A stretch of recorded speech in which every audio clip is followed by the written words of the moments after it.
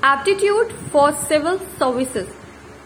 Some experts believe that civil servants must have three kinds of aptitude: intellectual, emotional, and moral. These aptitudes make the civil servant capable of acquiring professional values.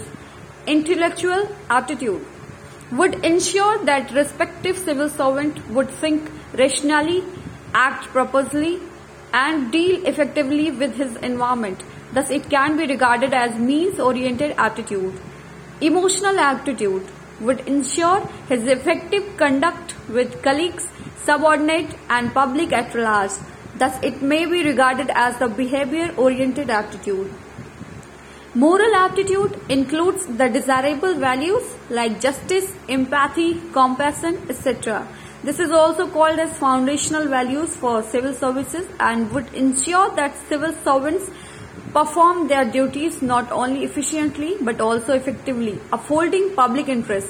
Thus, it may be regarded as end-oriented aptitude. Ethics is an example. Thank you.